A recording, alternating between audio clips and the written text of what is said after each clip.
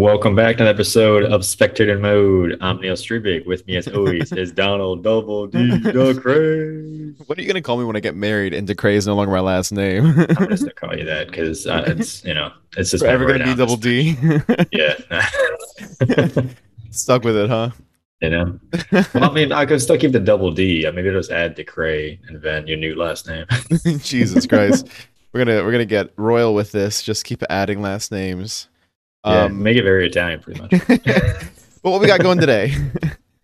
No, as mentioned in last week's episode, we wanted to dive a bit more into the Summer Fest of gaming, or the Summer Game Fest. Sorry, I know it's like Summer Fest, Gaming Fest, get it all mixed up.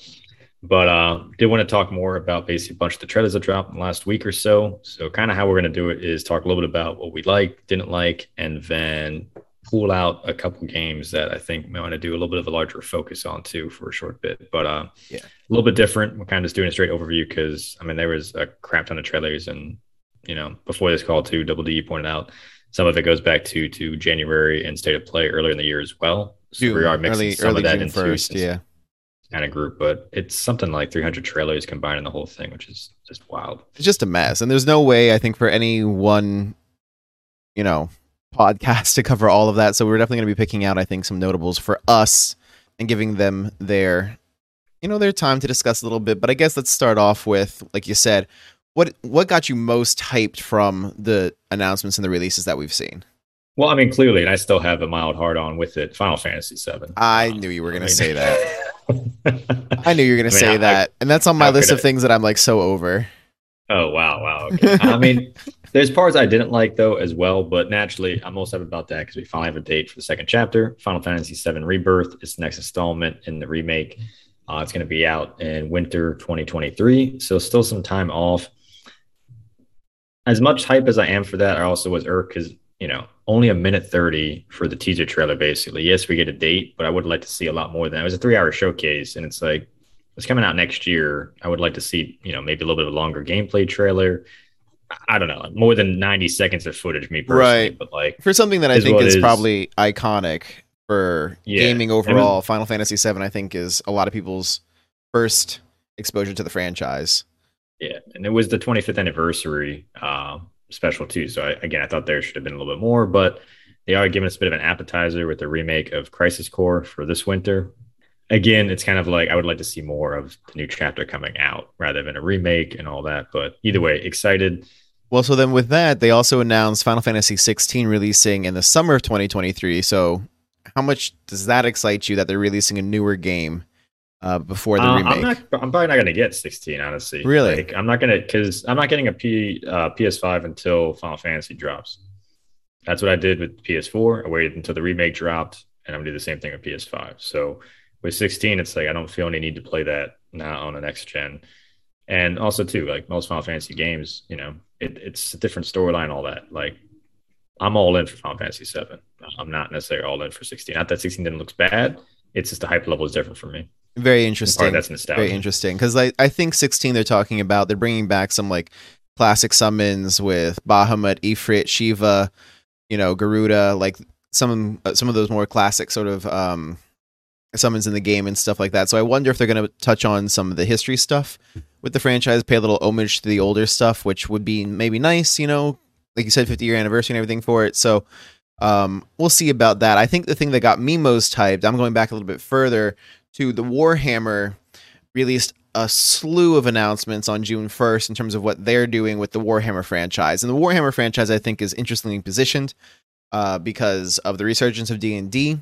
I think Warhammer has gotten its due a little bit. Like people are looking at that more because D&D, I think, is more fantasy based. Warhammer is more science fiction, high technology, if as it were. And specifically, and we can talk about this more later, but they announced Warhammer 40K Rogue Trader. Turn-based RPG, isometric view. It's very much looks similar to the vein of like the Divinity Original Sin, which I think is phenomenal because if anyone's played that game, I think that's a very good interpretation of a D&D-esque game, and that studio is actually the one producing the new Baldur's Gate. So if I could get a game like that set in the 40K universe, and that's what this very much looks like, I will be absolutely enthused. I am enthused like this is tickling me all the right ways. Yeah, I mean, I'm not as familiar with Warhammer as you are, but to your point with the RPG, and Baldur's Gate has some pretty good hype behind it as well. So it's a good comparison there. I'm kind of out of ammunition to really give more feedback on It's Warhammer. okay because I know you're not a 40K guy. And like I said, we can talk about it maybe a little bit later. But was there anything else that really caught your attention in the showcase? Because I got a couple more things that I thought were interesting. I mean, Overwatch 2, I think maybe talk about that a little bit later. Diablo 4, I did like a lot. I liked what they did with that. Again, Diablo being the dungeon crawler, but I think what I liked most about Diablo 4 was, dare I say, open world RPG element to it. The RPG element I liked was more that, yes, you can actually design your character now, which is very cool. I think that's been a big oversight for a while. Even I would agree for sure. I felt like that. I don't know why they didn't have that. But either way, very cool. Play more in the fantasy and the whole RPG element there. But I mean, 3 had somewhat of an open world to where you still had to explore, and all the Diablos kind of have that, to shaded out map area and then more explore, yada, yada. But basically random boss fights in 4, which I think is cool, to where now you can have groups of, 6, 10 people fighting the same boss that randomly appears on the map. I think that's a pretty cool thing in itself. So that's me hype. But again, Diablo's kind of Final Fantasy VII to me too, to where it's a bit more nostalgia. You kind of know what you're getting, and it's very much a dungeon crawler. So it's kind of just a time waster. It's not exactly like, to me, going to be game of the year or anything else. I know that's going to rub a couple people the wrong way, but it's not a new formula. They're not going to be introducing anything super, super new. It's still just the next iteration of tried and true formula. Yeah, and I'll be honest, some of the things that I'm most hyped for from this are games finally coming over to the PC. Last of Us remake is going to come over. Spider-Man and Miles Morales are both coming over to PC. I'll be able to get to play those titles finally, because those were all phenomenal games when they released.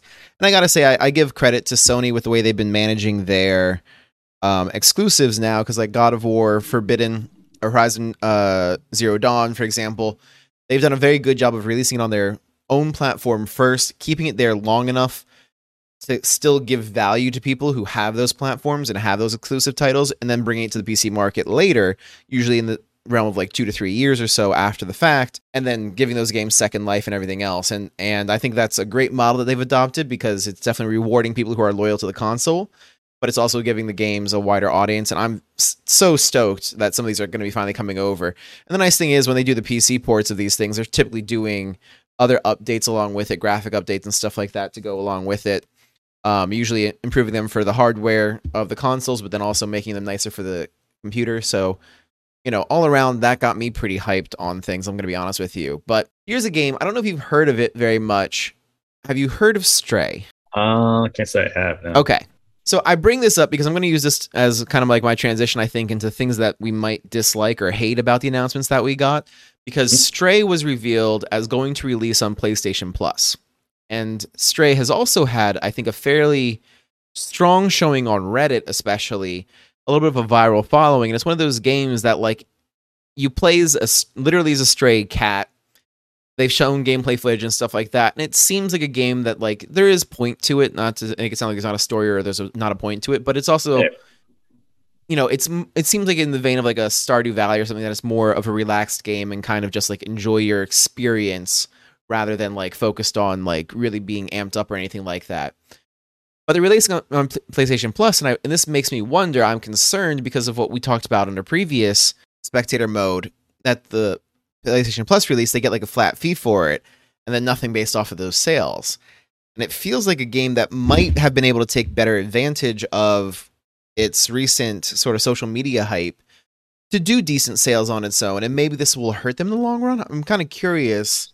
Again, what's the role of PlayStation Plus, and like who should be taking advantage of that or not? So you say they've gone astray. Oh man! Oh Roll Lord! Credits, we're good. Lord, this is the part of the podcast where we're really going downhill, I was right? on that the whole time, man. I was just like, all right, just wait. So ready for that. I mean, so I'll be honest, it's one of those things. I'm looking forward to the game. I'm concerned about the way it's being released, in the interest of the developers, because I think it's potentially going to hurt them more than help them. I don't know. I mean, it's an interesting point. I mean, I don't know if we're going to know that until maybe a couple of months down the road when figures come out. But I think part of that is still some of the fallout then from COVID and delays, I think, affecting some developers too, and timelines there. because a lot of things got pushed back, and naturally some larger titles are going to jump some indie titles as well. So I think there's a little bit more there we don't know, but again, we're not going to know until figures come out and how much they lose, and is it going to basically be like Abe's Odyssey, to where they really got shafted and Yeah. could have made a lot more, but Yeah. it's going to be tough. But on the point of things we didn't like, there's a couple of games that I'm just not too interested in to begin with. But Last of Us remake coming to PC is cool, but the game's not even 10 years old. Do we need a second remake for it? Like, I just played the remastered version of PS4 and it looked fine. It wasn't anything crazy. It was like, I don't think I get it coming to PC and some updated graphics. Okay, cool. It's a different type of engine, but there's a lot of other games deserving of a remake. I don't know, Soul Reaver, maybe Legacy of Kain. Like, I would like to see that, not a game that's now remastered a second time in less than 10 years. That's a little obnoxious, and I'm sorry, that is a money grab too, coming out with the series coming up on HBO soon. Exactly, like, right. Yeah, the timing is for not auspicious. understanding that too, and it's kind of ridiculous on my part. So, not too hyped there, and this is going to probably rub some folks the wrong way, surprise some folks. Marvel Midnight Suns. I'm not. Really? I was just looking at that. The cinematic trailer is cool, sure, but like, I want to see the actual game. Like, I don't, you know what I mean? We already had a cinematic trailer and teaser. Like, I want to see what the game looks like, because there's a lot of question marks I have there. So that doesn't really have me too hyped right now, to be honest with you. I'm not too surprised by that, actually. And so Marvel Midnight Suns has been described as being an XCOM style game that's turn-paced, isometric view, and there's like roster management to that as well. Like, you have your team of heroes that you sort of put together your party to send out on the missions that you accomplish. And like, it's not a bad thing per se. I don't know that style of game, though, is good for superhero, like the genre in general, because I think superhero, when you think of like super especially, you typically think more action based and stuff like that. And XCOM, really, it, like, I've played those games, like, it's not that really. It's much slower, it's much more considered, I'd think, overall, you know what I mean? And you can have like good story moments, sort of, but for the most part, it's very much like, here's your scenario, you play your scenario and move on to the next, and it's very kind of like just episodic in nature. So do you think they're holding that because of that and trying to do basically the Blizzard effect of super cool trailers, and then there's a bit of people don't really understand the gameplay and what the game I kind of wonder, yeah, because if it really is in the style of XCOM, I'll be honest, I think that for me really detracts a lot from it, because I think, the superhero games that I enjoy are the ones where you kind of like get to use their powers. You can be creative in the way you move through maps and solve puzzles and stuff. Ultimate Alliance was pretty good for that stuff. You know what I mean? Like, you really get to have like good variety in that. XCOM, if that's the base game, does not showcase a lot of that. And what you get is a lot of samey abilities, just like flavored differently. You know what I mean? Like, essentially, this is the same type of attack, just like here's Spider-Man versus Iron Man's shooting attack kind of thing. Like, it's not really showcasing differences in powers and stuff like that. So I think you're right to have your misgivings about that. I'll throw in Goat Sim 3. Why? I never understood the hype between Goat Simulator and the first one. They did not make a second one. They're going for the lulz by making a third one just as the sequel. Yeah. It's just like, ooh, random lulz. Haha, we're so funny and off the wall. Like, come on, man. This is stupid. Yeah. I will say there's a couple of indie games that did surprise me too. I know, kind of switching gears there. I mean, Cuphead, Last Chorus, there's a little bit more gameplay with that too. I don't think that's anything that's new. It's kind of just DLC for a phenomenal indie game. But Voltaire the Vegan Vampire, I'm not going to lie, surprised me. Really? Yeah. It looked like a cool, fun, cheeky kind of game, I'll be honest. You basically play the vegan vampire, build a garden, and then waves at night of vampires and ghouls coming in, trying to take and destroy your garden. So you have to defend your little house and stuff too, which I thought was kind of funny. So a good kind of time waster in itself. And I was like, that kind of could be kind of fun. So definitely thought of my sister since I saw that too. So maybe that's a little bit of bias there. Maybe. Yeah, I mean, I actually didn't see that trailer. That's kind of a funny one. I also was, I'll be honest, I was interested and excited for the new Horizon game, which, again, it's pure VR they're doing. It's a PlayStation 5 exclusive, so I'm not going to get to experience that. That does not stop me at all, though, from appreciating how cool that ought to be, being in that world with those giant machines. It doesn't seem like it's particularly innovative in terms of the gameplay or enemies. Everything that they showcased, at least, is stuff we've already seen before. At the same time, like experiencing it in VR and that different way of playing by itself, I think might be good enough, especially considering that it is, sort of that like throwback in terms of primal weaponry and stuff like that. It lends itself maybe to the physicality of VR. So I think that's another one to look forward to for me. No, no, Well, for makes sense. somebody. Makes sense. Yeah, I mean, not Midnight. I'm sorry, Gotham Knights Nightwing trailer look good. Still reservations with that being two players, kind of like, I mean, Street Yeah. Fighter Six. Also, I mean, we talked about in the last episode as well, different game modes and all that. I want to be more hyped for it. It's kind of just where I'm at. I'm not edging my seat. I figured I might have been a bit more, even with Gao coming out too. But again, it's a fighting game. I'm sure there'd be something in there that has me kind of switch. But I did want to get your thoughts on Overwatch 2, though, because there's a lot they dropped there. Yeah, so Overwatch 2, I mean, they did give us a lot of stuff. We know that they're coming to the player beta is happening this year. We know the game's releasing next year. That's all nice. They announced Junker Queen as another character, which I think they almost had to do given the fact that the Sojourn release information is so old at this point. Like, we've known Sojourn's kit and everything else for so freaking long.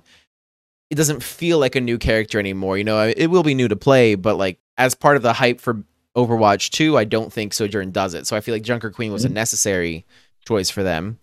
And then, I think the bigger thing here is the release schedule, the pace of looking at new maps, new characters and cosmetics and stuff coming out, which is a marked departure from the original Overwatch, which was very sort of like they had their format, they had their roster, they released a few things here and there, but I think it was very much almost a stale game, to be honest with you, because of how consistent the game was over its time span. Like, they released all of like 5 heroes or something, I want to say, for the entire first game. I'm not sure because I got into it late, so I wouldn't know the initial release. But I mean, there was a pretty big lull between. I think what is it? Ash was the last one, and then Echo. Don't quote me on that as far as Ash being the last one, then Echo. But I mean, well, I guess I'm not giving Echo them. was the last hero, and I mean, Yeah, I started yeah. playing it in 2020, and Echo didn't come out until like later in that.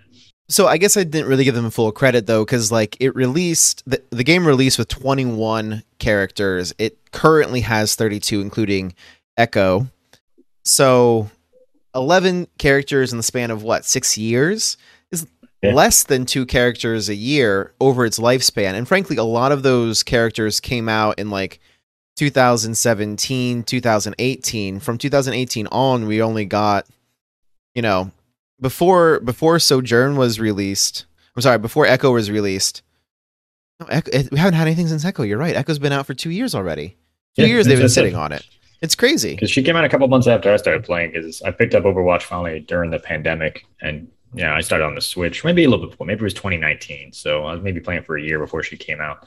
But no, with Overwatch 2 though, I will say the 9-week thing with a new character, a new map every 9 weeks with the seasons kind of component there, I think that adds excitement. Then naturally, being a bit cynic, it's like how many new characters are we going to get? Because okay, we got Sojourn, we have Junker Queen, who's an off tank now. They launched her whole trailer. It's supposed to be a support hero too. I don't know why they just didn't showcase a support hero yet. To me, it's kind of like missed opportunity there to just get hype and you have a new character in each class. Like, why not? Yep. And then I think the biggest switch, and I will give them a lot of props for this because it kind of puts me back on board and a little bit more excited, the free to play. I think that's a huge thing, getting rid of the loot boxes then. So really going more of an Apex Legends style, which, it's not necessarily getting rid of loot boxes. The battle pass, it's still going to be all the cool skins I'm going to want. I'm still going to have to pay for then too, which I'm like, but I was kind of on the fence. I'm going to pay $60 for Overwatch 2. I'll be straight up. Now that it's free to play, yeah, I'll definitely grab it and check it out. Now, am I going to play it as much as I played the first one? That's to be determined. I don't know, because this is one of the concerns I have as well, is like one of the nice things, or one of the reasons I think Overwatch was, at the time of its release in 2016, it was very well received, in part because it was a complete game. You know what I mean? Like, it was competing against a lot of similar shooters or battle royales and stuff like that, or MOBAs, where you had to constantly be paying to unlock cosmetics, unlock characters. It was just like a constant money sink. So like quote unquote free to play really didn't get you a lot. And you ran into those issues of pay to win, basically. Overwatch being like, hey, our commitment is here's you pay the one-time price for the game, you'll have all characters and access to everything was a huge selling point on release. But maybe on the flip side, that's why they weren't so incentivized then to grow the game very much. You know, the staleness that I was talking about, because they're not getting additional sales really off of new releases. By moving to a free-to-play model, you know, I think depending on the way they monetize it, that should drive more sales for them. And maybe that's why they're doing it. I have mixed feelings, I'll be honest. You know what I mean? Like I on the one hand I do feel like a more consistent release schedule and like more stuff coming out in general is good for the state of the game. Prevent staleness, prevent, a stale meta essentially, especially if you're looking to cultivate a competitive scene. This is one of those things that's been talked about, I think, in by much smarter people than me and at length, is the idea of you want imbalance to a certain extent in these things so that you can't just always do the same thing every game and succeed. You want that variety. So on the one hand, that is nice. On the other hand, I had plenty of conversations about predatory loot practices and monetization practices. Is the trade-off worth it, moving from the one-time cost to what's probably going to be ongoing costs for unlocking things? I guess we'll see. I don't know. Yeah, no. I think some enough changes there that has me a little bit more excited than I was, going in if it was going to be, an actual paid game. But we'll see. The 5-on-5 is a cool thing too. I'm sure now tank is going to be flooded the way DPS was previously. So that's a new change there. But a lot more to like, a lot more hype there. But I mean, anything else you had from so far the trailers, or anything else that you didn't like too, man? For just the overall Summerfest, you mean? Yeah. No, I mean, I think we talked about most of the things that particularly resonated with me. Like I said, for me, I think if I pick one thing out of this entire thing, it's the Warhammer Rogue Trader that's been announced. Warhammer, the game itself, was a tabletop game released in 1987. Been around, almost as long as Dungeons and Dragons. Like I said, Dungeons and Dragons goes for like a high fantasy setting typically. And there's modules and stuff and settings that go for a more sci-fi based thing, but Warhammer is very solidly based in science fiction, right? Like Space Marines and everything, like that's their shtick.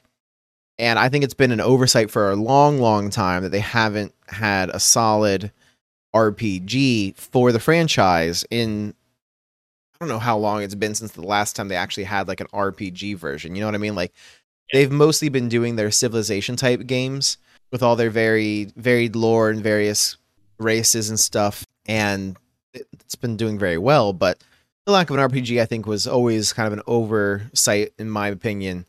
And like I said, I think Warhammer is enjoying a little bit of a resurgence, along with the stuff with D&D. Stranger Things, the fourth season came out here as well, and they've done nothing but help. There's actually, you can look at the numbers of searches and play based on that. Brought people to Dungeons and Dragons, and then from there, I think once people get into tabletop gaming, I think the next thing always becomes like, okay, well, finding something that suits your taste or your sensibilities. If you're not a fantasy person, I would say Dungeons and Dragons probably isn't the way to go. They have a Starjammer setting, but Warhammer is really where it's at for sci-fi fans. So, Henry Cavill, also a fan.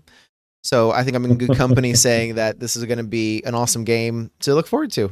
I'm very much here for it. But no, I mean, everybody, y'all have anything that y'all like that we did talk about game wise, let us know. You guys also are, cynical about The Last of Us remake like myself. And also anybody else that still is, just hype beyond belief for Final Fantasy VII, Warhammer, Diablo 4, Midnight Suns haters, let us know. But that's, kept it kind of short and sweet, pretty straightforward with the Summerfest of gaming here, guys. But as always, thanks for listening. Until next week, catch you all soon.